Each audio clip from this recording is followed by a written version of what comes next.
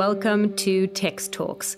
I am Tex, and today I am talking to the lead singer of a band that I would confidently call the most successful South African metal band of all time, while also making some of the most incredibly fantastic and brutal metal to ever come out of this country. They're just busy smashing expectations all over the place, raising the bar for themselves one release at a time. I am, of course, talking about Duncan Bentley from Vulvodynia. Duncan, welcome to the show, my friend. How are you doing?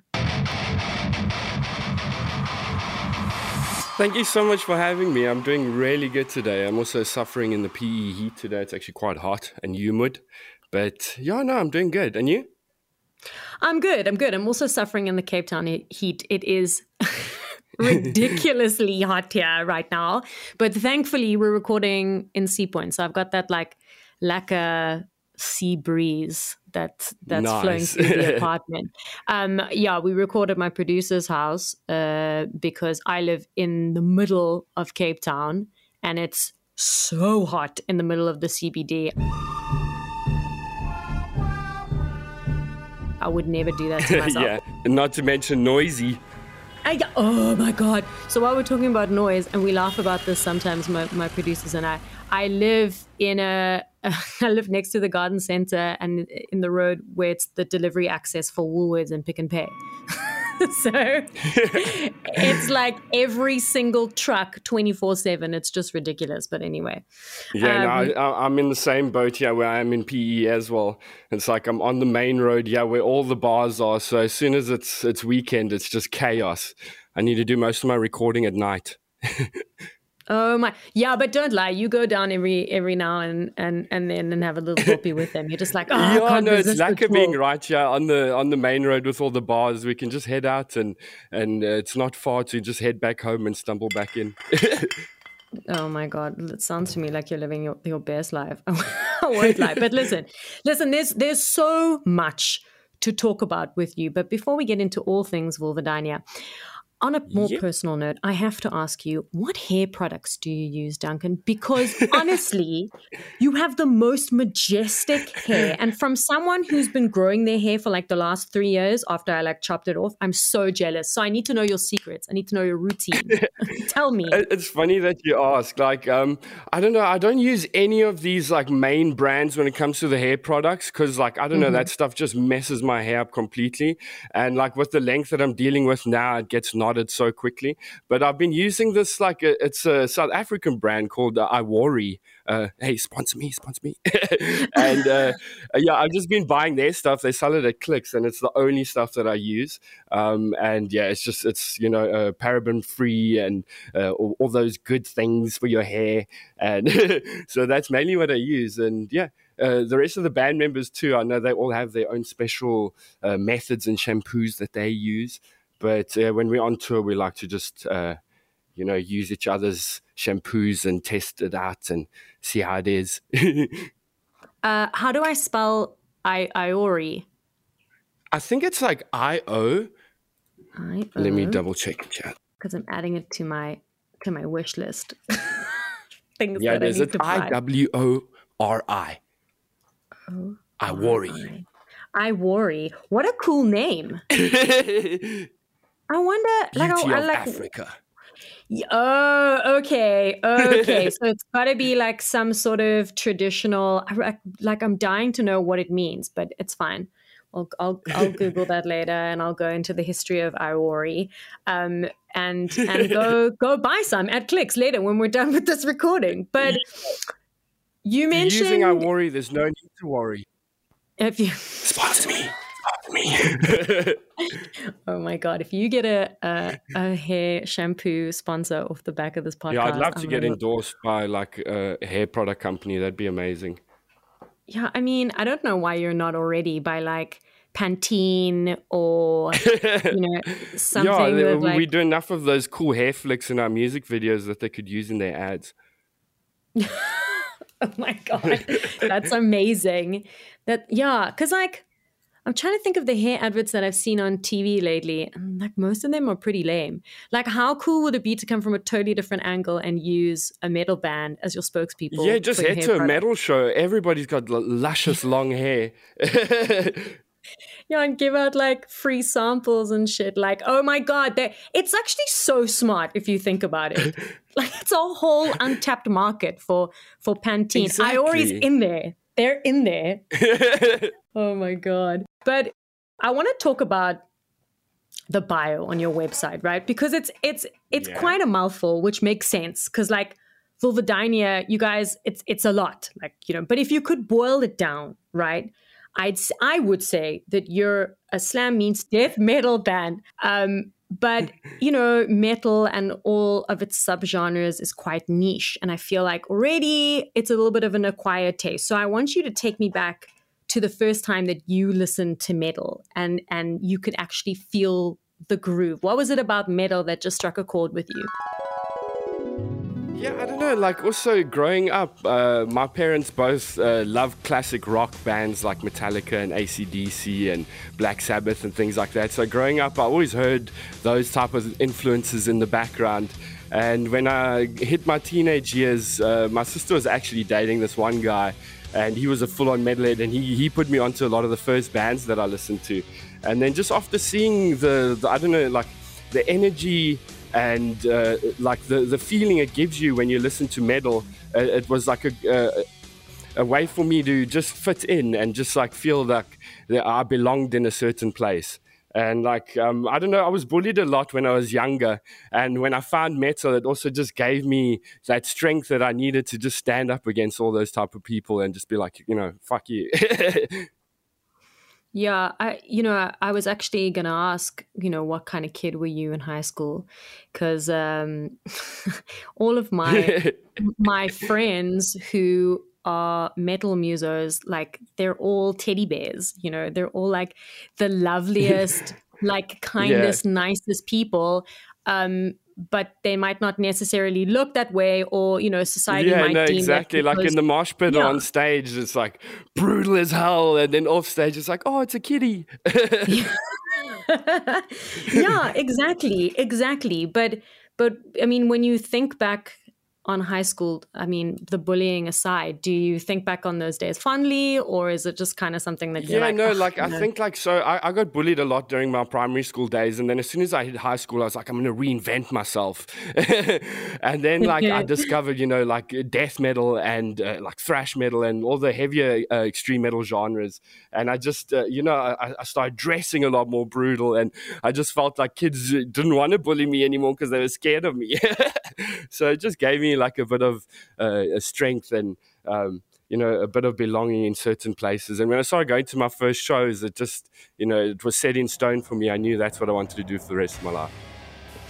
And then when did you attempt your first scream?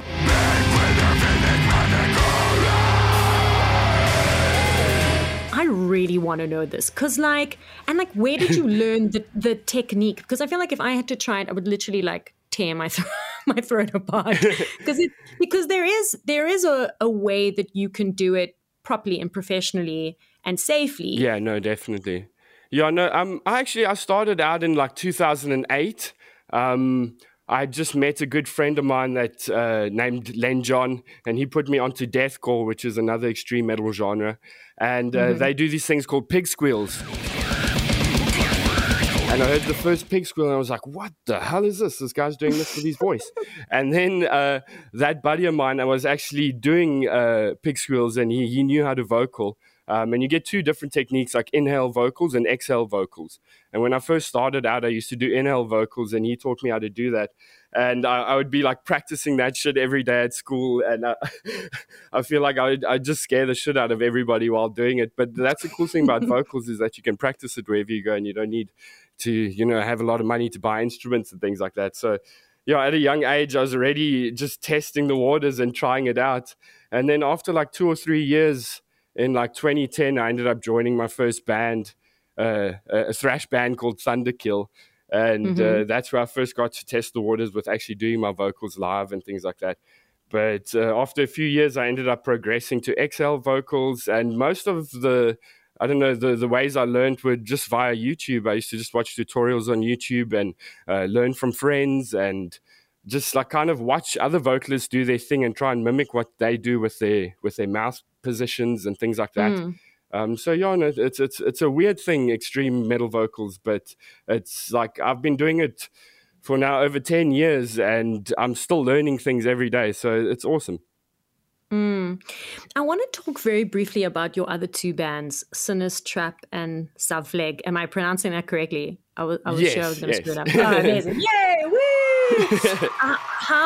How does it work juggling the three bands, right? Because Vulvodynia, I mean, you guys like over the last few years have just completely exploded and you're everywhere. Your fan base is huge and you're also the vocalist of for two other bands. So how do you juggle that? Well, actually, like when we were starting out, I had started as many projects as possible because I had like this thing that I heard once where they're like, if you throw enough shit at the wall, something's going to stick. So I was in like 10 bands at once. And eventually Vulvodynia was the one band that started picking up and doing really well. So obviously the other bands started falling off and I lost interest in them. And then Zavleg done really well after Chris and I from Vulvodynia recorded like a little EP and put it up online. And our idea was just to make the longest band name in the world. And it blew up and it done really well. So that stuck. And I don't know, in the last few years, I've been getting a lot, like really into hip hop and especially trap and trap metal and those type of genres. So I wanted to do something while I was stuck in lockdown with my fiance. And we just like, why don't we start a rap group together? So we done that. And like I feel like in the last 2 years, it was pretty easy to juggle everything because, I mean, we've been stuck at home and not being able to tour and whatnot. But yeah, no, I'm really used to being in quite a lot of projects. And if you want to make a living doing music, you got to be doing a lot of things. So yeah, that's why it's pretty easy for me. And I actually want to start more projects. Oh, really? Yeah, no, definitely. Like I do session stuff online as well. So my voice is already in a bunch of other bands that I don't really, tag on my page. But there's so many other things I'd like to just try and, see if something blows up. So basically, are like you one of those people that you have to be busy all the time? It sounds like it to me. Yeah, no, definitely. Like, yeah, to make a living off of music and not work like a 5 to 9 or something like that, it's like you have to. What do you do when you get time off? Well, there's a lot of different things I do. I have like all kinds of different side hustles. At the moment, I've been doing artwork, like digital art. So I've gotten into doing like album covers and NFTs and those type of things. And then before that, I was heavily into e-commerce. Like I run a clothing brand called Crowdkill Apparel. And we do a lot of all over print merchandise for bands all over the world and things like that. And then, I don't know, I also have photography that I do and gaming, obviously, and all kinds of things like that. But I'm trying to like expand and do as many things as possible so I can hit that milli as soon as quick. I mean, you and I are just out here chasing our milli. Our first one. Yeah. Oh my gosh, I feel you. I feel like you're a kindred spirit. I understand you more now because you've got 500 side hustles. I've got 500 side hustles. Yeah, you gotta. Yeah, and if I need anybody to design stuff for me, I'm totally going to hit you up. Yeah, please do. I think one of the things that we've been mentioning that have come up like quite a bit over the last 10 minutes that we've been talking is the fact that it's not easy to be a musician in South Africa, let alone a touring musician. And taking your sound overseas is super hard work, not to mention ridiculously expensive. But I think that there have been a few acts that have done it quite successfully and sustainably over the years from South Africa. But you've done it very well. Was there any sort of model that you followed? And, were there any people who you were reaching out to for help when you were first, dipping your toe into the overseas water? Yeah.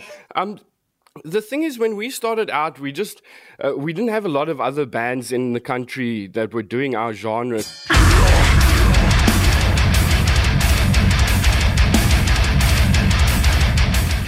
so we were just looking at other bands overseas that we looked up to and trying to do things exactly the same way that they do it. And the cool thing about the genre we're playing is that it's quite small. And a lot of the musicians in the bigger bands are really friendly. So we hit up a lot of artists that we looked up to in the beginning and asked them if they'd like to feature on our songs. And a lot of them agreed, free of charge, which blew our minds. And I feel like that boosted us a lot in the overseas market because people would be looking for new music and then they'd see artists that they already know featuring on our songs. So then they would listen to us and whatnot. And also a lot of people had never, especially overseas, have never really heard of metal bands coming from Africa. So when we were marketing ourselves as this, brutal death metal band or like deathcore band from South Africa.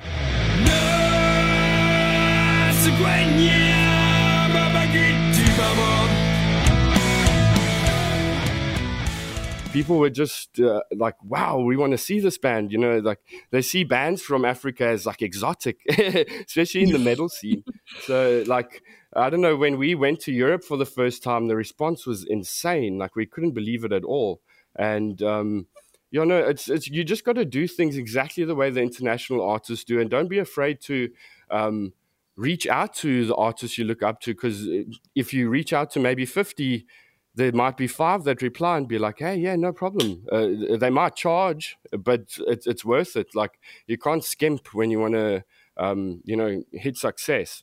So like we did pay quite a bit in the beginning, and we were lucky enough to have everyone in the band have like producer knowledge and just be able to record from home and mix and master it ourselves and release it without having to pay those costs and put the rest of the money into other things like features and artwork and just making it look really good. But it's awesome being in this scene because it's not as saturated as, like, for instance, the hip hop scene. So it's a lot easier to break through. And metalheads are very, supportive of their bands because they don't want the genre to die. So when it comes to merchandise and things like that, the people overseas buy a lot of merchandise. So yeah. Can you remember what the first international festival or show was that you played that made you realize, oh my God, like these online fans are very, very real and like they love us and they appreciate our sound. And like you said, they're part of this larger metal community.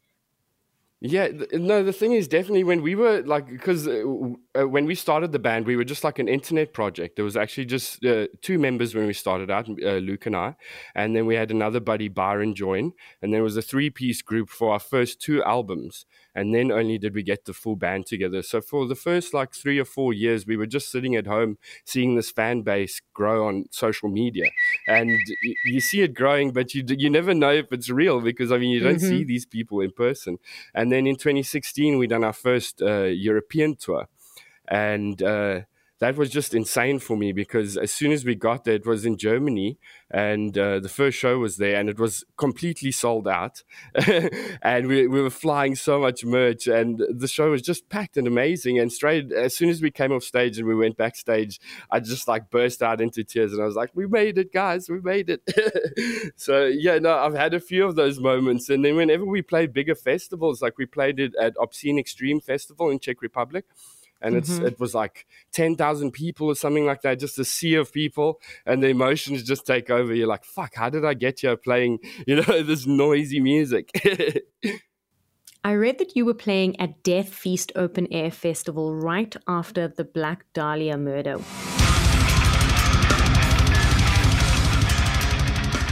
Which in itself is huge. But then you actually got to hang out with the band and with Trevor Strunard, who not only knew of the band, but also knew your name. Like, how did it feel to get that level of recognition? Yeah, no, we freaked out because the Black Dahlia murder was like one of our biggest inspirations for the band. And we actually met them for the first time at a festival in Germany also called Death Feast. And we met them there for the first time. And then they made good friends with us. And then, funny enough, our drummer, Tom, was like their tour guide through South Africa. So he got to make good friends with them. And, when we met up backstage, it was just like seeing old friends again. And that also blows my mind because, like, all these artists that I've looked up to for so many years are, like, friends now. Like, I can just DM them and they'll reply. And it's mind-blowing. Did you meet him before or after he featured on Mob Justice? So we met him just before Okay. that, and we actually spoke to him then, saying like, you have to feature on one of our songs; it would be amazing. And he was like, "Yeah, hit me up." And so we managed to get him on the album because of meeting him earlier at a show, which is really rad. But everybody seems to be really down to earth when we meet bigger bands, which is really cool. That's really, really nice to hear and know, because I have interviewed so many people that have turned around and said to me like, oh, meeting your idols or meeting people that you revere is just like the absolute worst when they turn out to be the biggest dicks. Like, lucky enough, we've met most of our idols have been really cool guys. But yeah, no, it's I know about that happening. Like, for instance, we met Dying Fetus.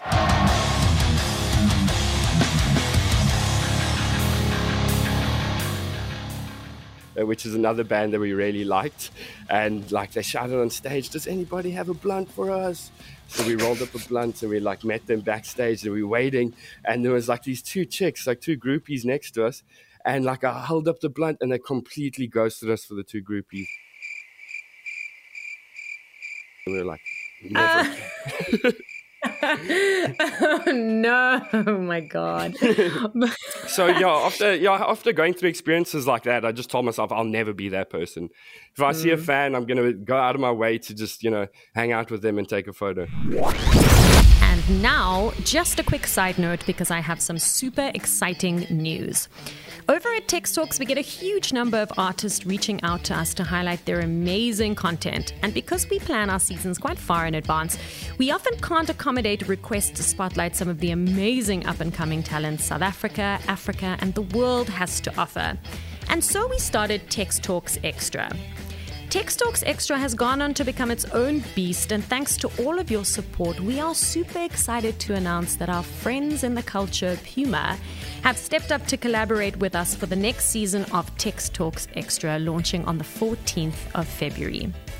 Puma have been at the very forefront of the culture through iconic collabs with the likes of Nomzamo Mabata, Winnie Harlow, Dua Lipa, and Cara Delevingne, to Nintendo and even my fave sweeties Haribo, while always looking toward being more sustainable in the pursuit of their biodegradable shoe experiments. I mean, this is the brand that brought us Suede's, a fashion icon that's been a staple since its first drop in the 70s.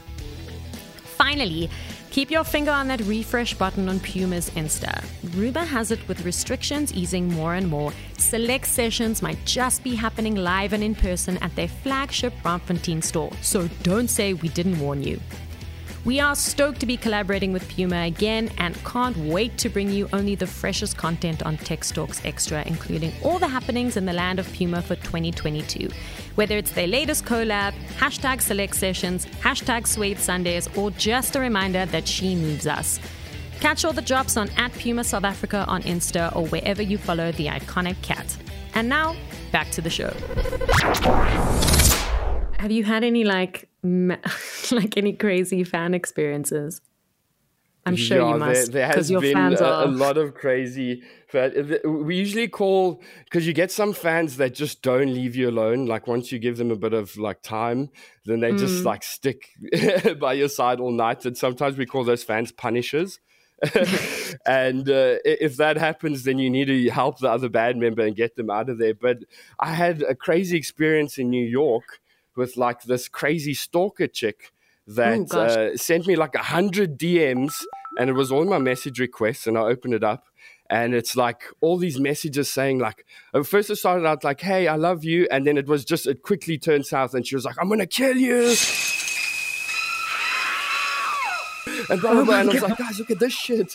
And then we open up her profile picture to look at it, and she's got my fucking name tattooed on her arm, like just in impact font, just giant, like Duncan Bentley. And I'm like, "Oh my God, guys, what the fuck?"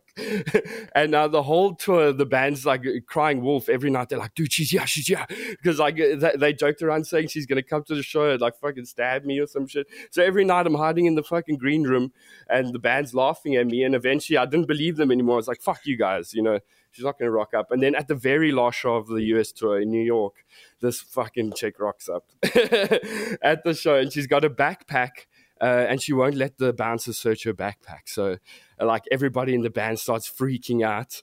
and we tell the bouncer, no, like this chick wants to kill Duncan. And like pretty much she stood outside the show all night with this creepy look on her face, and she didn't say anything. And the bouncer asked her, like, is this true? And she just looked at him and she let out like this creepy laugh. And then walked away. So yeah, there's that stalker lady in the US that wants to kill me. What the actual fuck, Duncan? That's so hectic. Oh my God. That's probably one of the best, if not definitely I think that's probably my favorite story that's ever been told on an episode of Text Talks. Oh, yeah, but no, it's crazy. Yeah, there are some crazy fans out there. Definitely. Oh Jesus! I saw a video on TikTok of a granny like getting down to your music. I love your fans. Your fans are just the best. They're amazing. Yeah, TikTok is a crazy place though. Like, I don't know. I also downloaded it and then went on there so I could go and check like where our songs are being used. And I was like, what the hell? Our one song, Drowned in Vomit, has gone completely viral on TikTok. And there's like over 1,000 videos used with the track. And it's like most of it, but it's like Spanish TikTok. It's going viral on Spanish TikTok for some reason.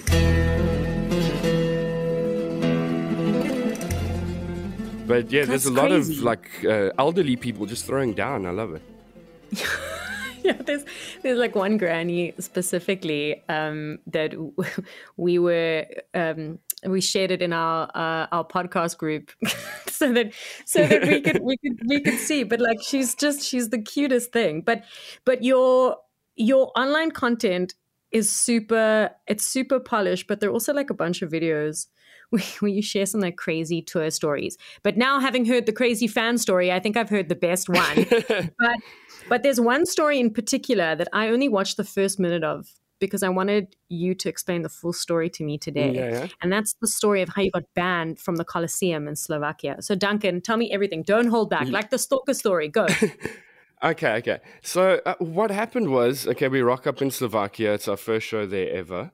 And it's a beautiful place, like all these like cobblestone like alleyways and stuff. And we parked the van and we put everything in the venue. And we found out now that the sleeping area for the venue is upstairs, like from the bar. So we put all our stuff there, and we don't realize that later this is going to be our downfall because there's no incentive to leave the venue. And I think the festival was called Nice to Eat You Death Fest. And the show went amazingly. We were headlining, and the promoters of the show just told us, like, guys, that was the most killer thing ever. That was amazing. They took us to the bar, and they pretty much told the bar, listen, yeah, the band drinks for free tonight. And then the promoters just left, and the whole venue opened up to the public. So now we are getting sloshed out of our minds. And we're touring with another Australian band called Blade of Horus. And we taught them a few South African slang words, and their favorite one was Puslaka. So all these Australian dudes are just shouting, Puslaka! And they're like running around the bar and shit. And their vocalist, Foon, comes to us like super drunk. We're standing there playing foosball, and he's like, guys, I'm going to get Puslaka tattooed right above my dick. And we're like, whoa, that's crazy, bro. Like, yeah, you should do it. And then there's like this Russian dude just sitting at the bar, like, he's been drinking alone all night. And you can see he's like alcohol does not affect him at all. And he looks at us and he's like, I've got a machine. And we're like, oh, okay, this guy's got a machine. He's like, I'll go get it. And then he goes outside and he goes to get his machine. And Foon's like, fuck, I'm going to actually get this now. And we first going to suss if this guy's got like a proper setup and he's not going to, give everybody like fucking AIDS or something. And he ends up rocking up there with like a tray, and he has a proper setup with like a fucking nice machine, and he's got Glad wrap and gloves and needles and everything. So we're like, okay, this is cool. And we feel really bad now for our homie Foon. And we head into the bathroom, and I tell him, because he's busy staying there shaving his pubes, and Tom and I are like, hey bro, we're gonna get the tattoo with you, man. We're going to get this with you. And we all have this camaraderie, and we're standing there shaving our pubes in the bathroom. And we all walk out of the bathroom now. This guy's got everything set up. So we write Puss Lacquer down on a piece of paper, and Foon's first to go, and he lies down. The guy puts like a single liner, like just one needle into the machine, and he starts on it, okay?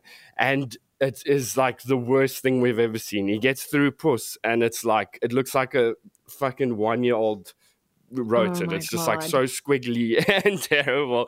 But we were just cheering him on because we didn't want him to feel bad. So he gets to Lacquer, and he does an L and then an E, and then instead of doing the K, like all of us are over him looking, he does another E. And you just hear everybody like, oh, fuck, like, oh, no. And Foon looks up and he's like, what? He looks at it and he sees that it's a fuck up and he just starts freaking out. And the artist also and everybody. So I try and calm everybody down. And I tell the artist, like, dude, just cross out the E and turn it into a K. So he crosses out this E and he turns it into a K and it looks fucking terrible. Like while it's happening, Tom just turns around and walks away. He's like, cheers, pal. Tom goes to bed. He goes, and then I'm standing there with Foon. He finishes up the tattoo. He goes to the mirror and he looks so sad. He looks so bummed. So I look at him and I'm like, dude, Dory, I'm going to get it too. I'm going to get it, bro. But I'm not getting it above my dick, bro. And then I walk to the Russian guy. I'm like, okay, dude, let's do it on my leg here. Let's set the shit up. So he shaves my leg and he puts in like, he didn't have another single needle. He only had like a shader. So he put a shader in and he done the Puss Lacquer on my leg. And when he got to the lacquer, I told him to fuck up the E, the second E as well, and do the cross out so that I can, you're a good make man. my buddy feel a bit better. But then after that all happened, I started drinking even more and I blacked out. Hello, darkness, my old friend. And eventually I was the only one left I was partying with randoms. Everybody had gone to bed. And I was ordering drinks from the bar for me and then giving it to randoms and just doing that the whole night. No. And then eventually I was the only one left there. And the bar staff told me, no, you cut off, bro. You cut off. You're going to have to head to bed. And I was blackout at this point. And I just told them, like, no, I'm all the way from South Africa. Like, you're not going to cut me off. And then apparently I went behind the bar and I just started, like, drinking from the bottles. And the last thing I remember is just this giant Slovakian lady with, like, a missing tooth just knocking me the fuck out. And then they threw me, like, into the sleeping area and they closed the door. And I think I slept maybe an hour and I was still blackout when I woke up and they put me in the van. And the next afternoon, the venue just emailed our label and they were like, Valverdinha is banned from the Coliseum. They're never coming back. And the band's like, Duncan, why? Slovakia is wild. Yeah, no, it's wild as hell. And us crazy South Africans come in and just prove to them that it's nothing compared to us. Oh, yeah, no, we take everything to the next level. I think like maybe Africans in general, actually, to be honest, because I'm sure that you know of the metal festival in Botswana called Overthrust Winter Metal Mania Festival. Yeah. I went there in 2019 and it's in this tiny town called Ganzi. And I was so shocked at like how these people go all in and people come from they go crazy over the world. And I had no idea that there was such a strong metal scene in Botswana. It totally blew my mind. But like having toured extensively, I know it's so underground. But have you ever, like all of the touring that you guys have done, have you come across any small niche metal scenes that like totally blew your mind? Okay, yeah, so far I think it definitely would be like some small European towns that we've played. Like we played, when we went to Spain the first time, we booked like way too many shows in Spain for some reason. We booked like 6 or 7. And we played this one town called Oviedo. And it's like really small. And for some reason, it was like a venue where people bring their dogs. Like you play downstairs and then people bring their dogs and they just take them off the leash and then they go downstairs and watch the band. But like while I was playing, like there were dogs in the crowd and I was like, what the hell is going on? But we've definitely played some weird places. But last year, just before COVID hit, we actually done a mini African tour. and we went to Botswana and Mozambique for the first time. And that was definitely out of this world. I couldn't believe it. And like you said, Botswana especially, they bought so much merch. Like they literally bought us out of everything we had. And then after all the merch was sold, they like bought the shirts off of our backs.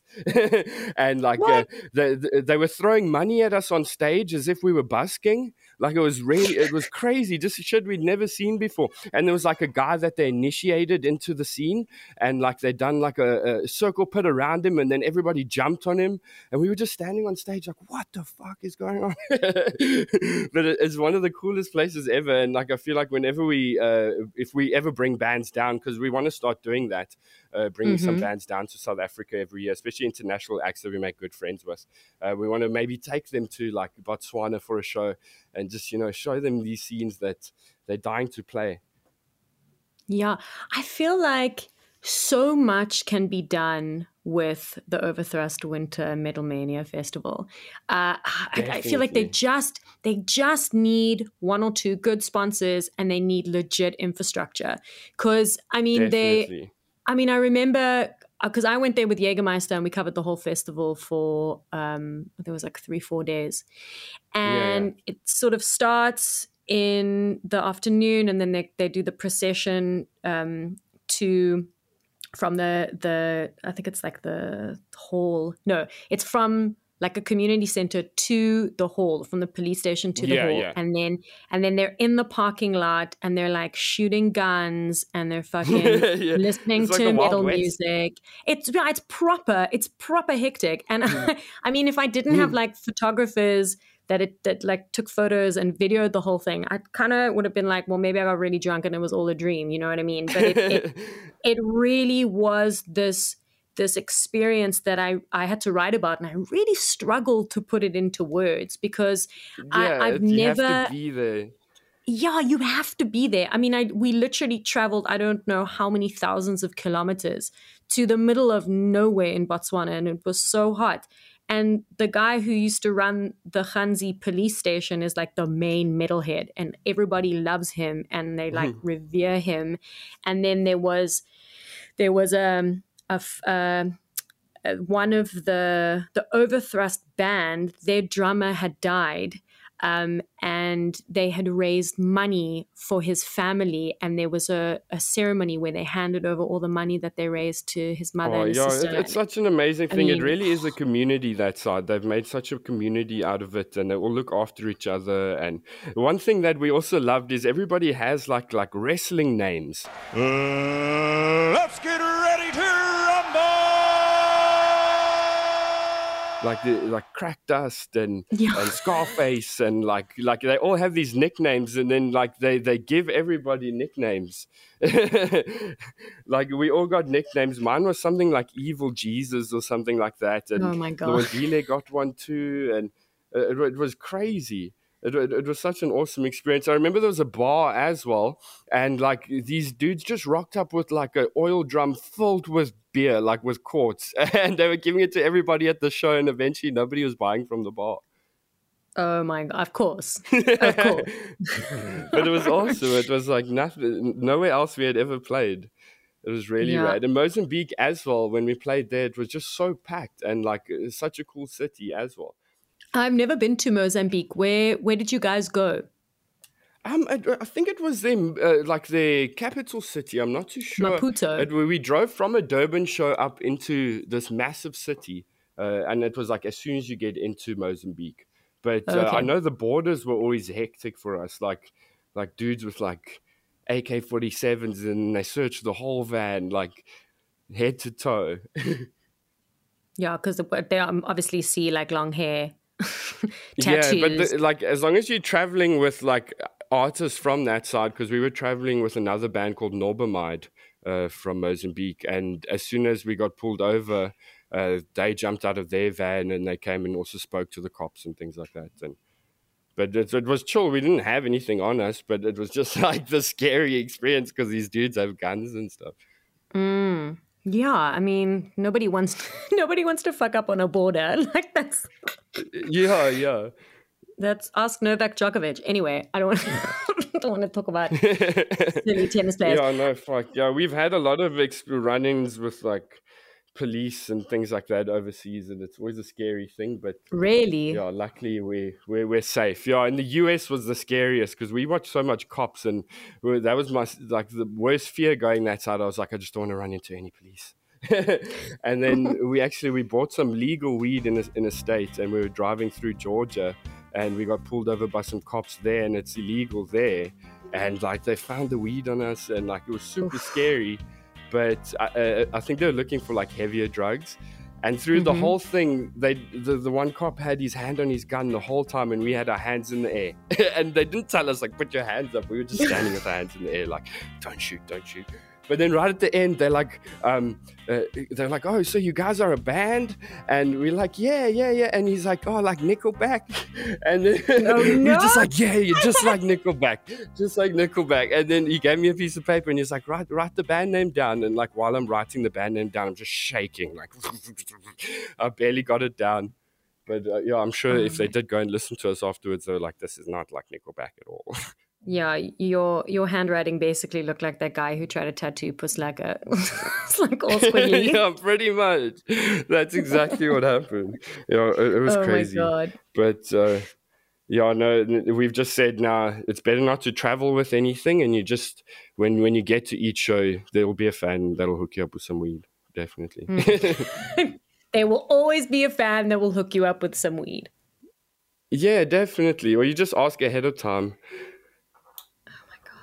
I'll make sure that if I ever go to a festival, I know you guys will be there. I'm definitely going to have weed on me, 100%. I know. Bulvedini are going to be there. I need to have their backs. Like I've had this conversation with Duncan now. If I don't, I'm just lame. I'm just a lame fan. So.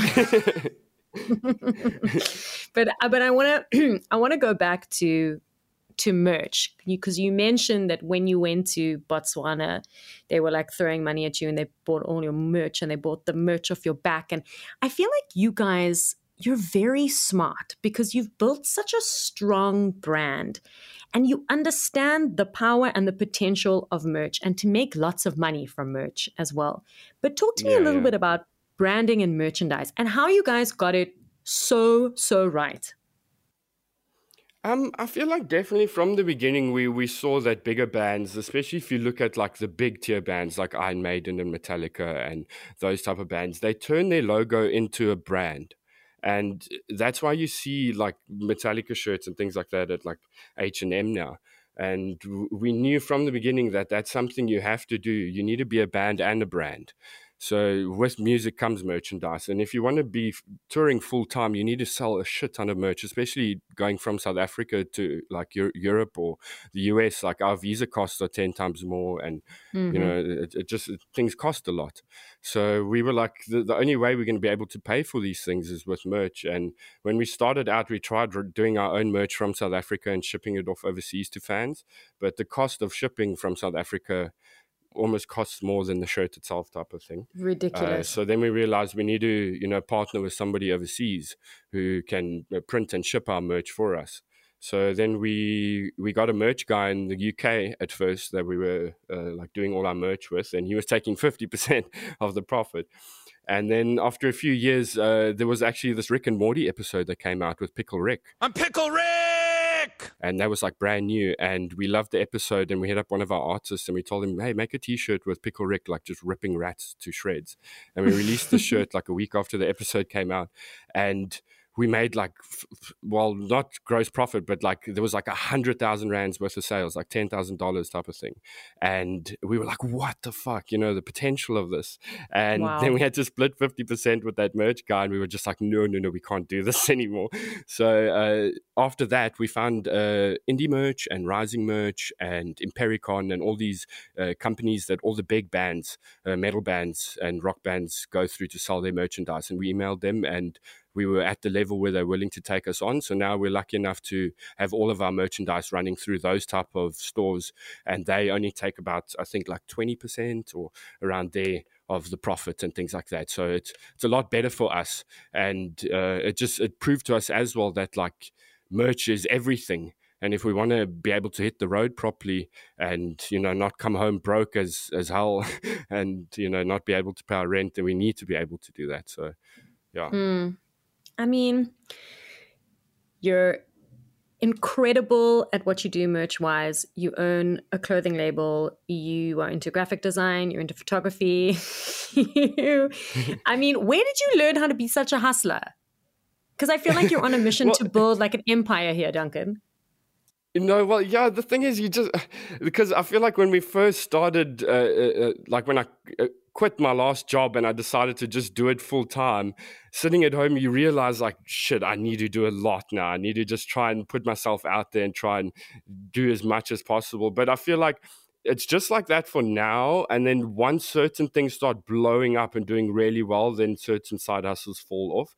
But I'm still at that stage of my life as well, where I'm still trying to decide exactly what hustles I want to do for the rest of my life. And but I really like digital art and all of that type of stuff, so it just felt natural for me.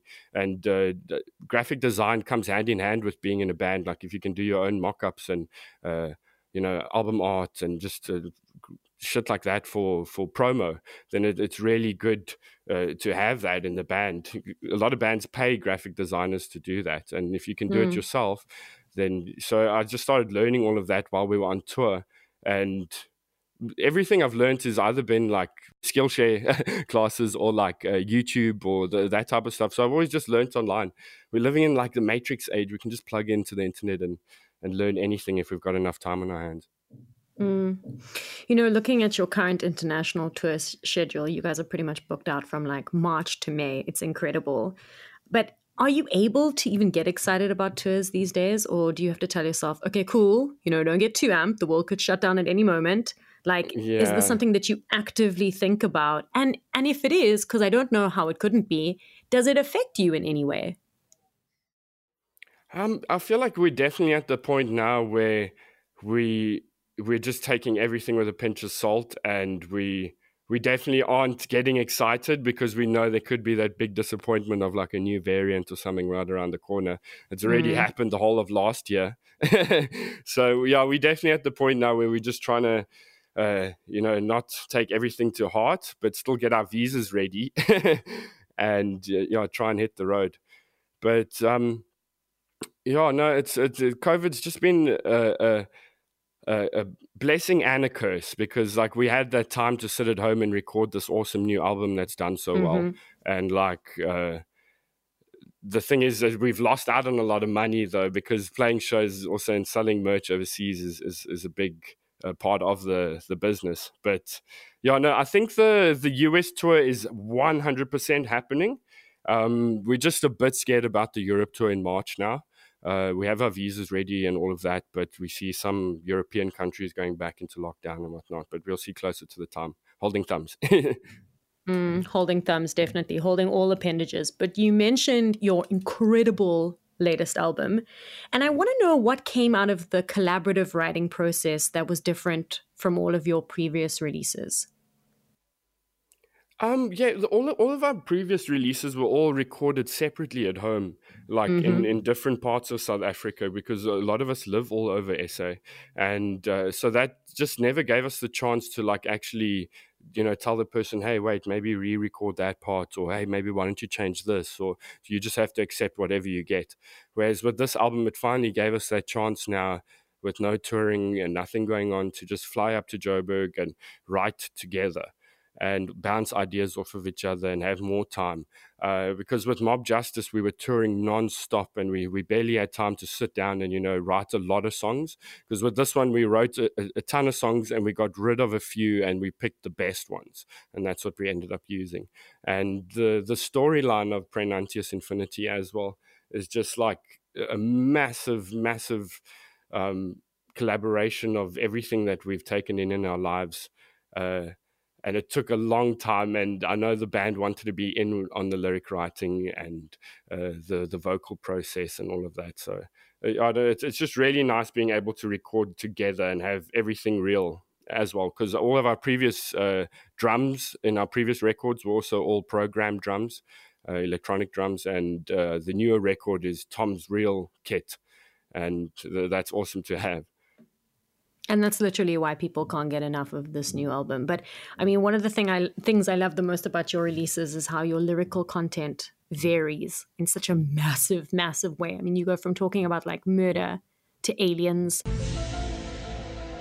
to drugs, to like commentary on the state of South African politics, which is incredible. What are some of the themes on your most recent album? So with the newer album, we just wanted to touch on like all of the sci-fi stuff that has influenced us throughout our lives. And we released a little EP back in 2015 called Finis Omnium Ignorantium, which is Latin for the end of all ignorance. And with that album, we wanted to do a little alien concept album. And we released it. And it didn't pick up too well with the fans. But over the years, that EP got like a small cult following. So when we were thinking about what to... Yeah. And like when we were thinking of things to write about with the new album, we were just like, let's continue that EP and finish the story. So Praenantius is Latin for harbinger. And he's like a interdimensional being, a godlike being that devours planets in order to gain the power from the living life forms on the planet. And he was born from the sin of the gods themselves. And he's hell-bent on destroying all the gods that created him because they cast him out into the abyss and they rejected him. So we were just like, let's do a cool concept album. And it ended up being like almost an entire book's worth of lyrics that we had to try and compress into, just a few songs. So I'd love to do a graphic novel down the line, and we've been speaking to the label about it.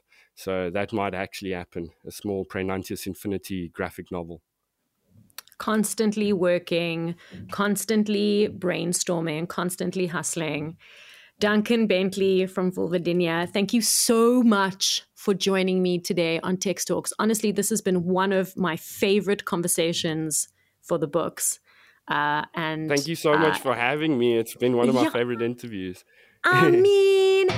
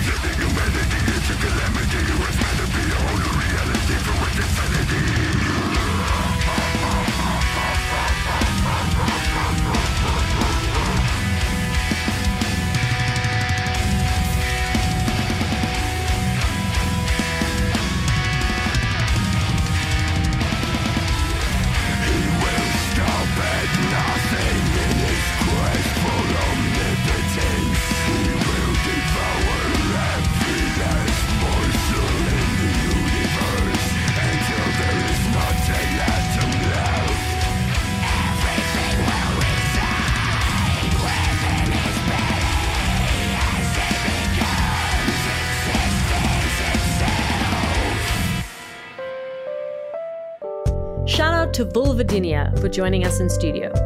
Thanks for joining us for another episode of Tex Talks. From me, your host, Tex, producers Jonathan Ings and Matthew Lurtz, and researcher Al Clapper. Catch you on the flip side.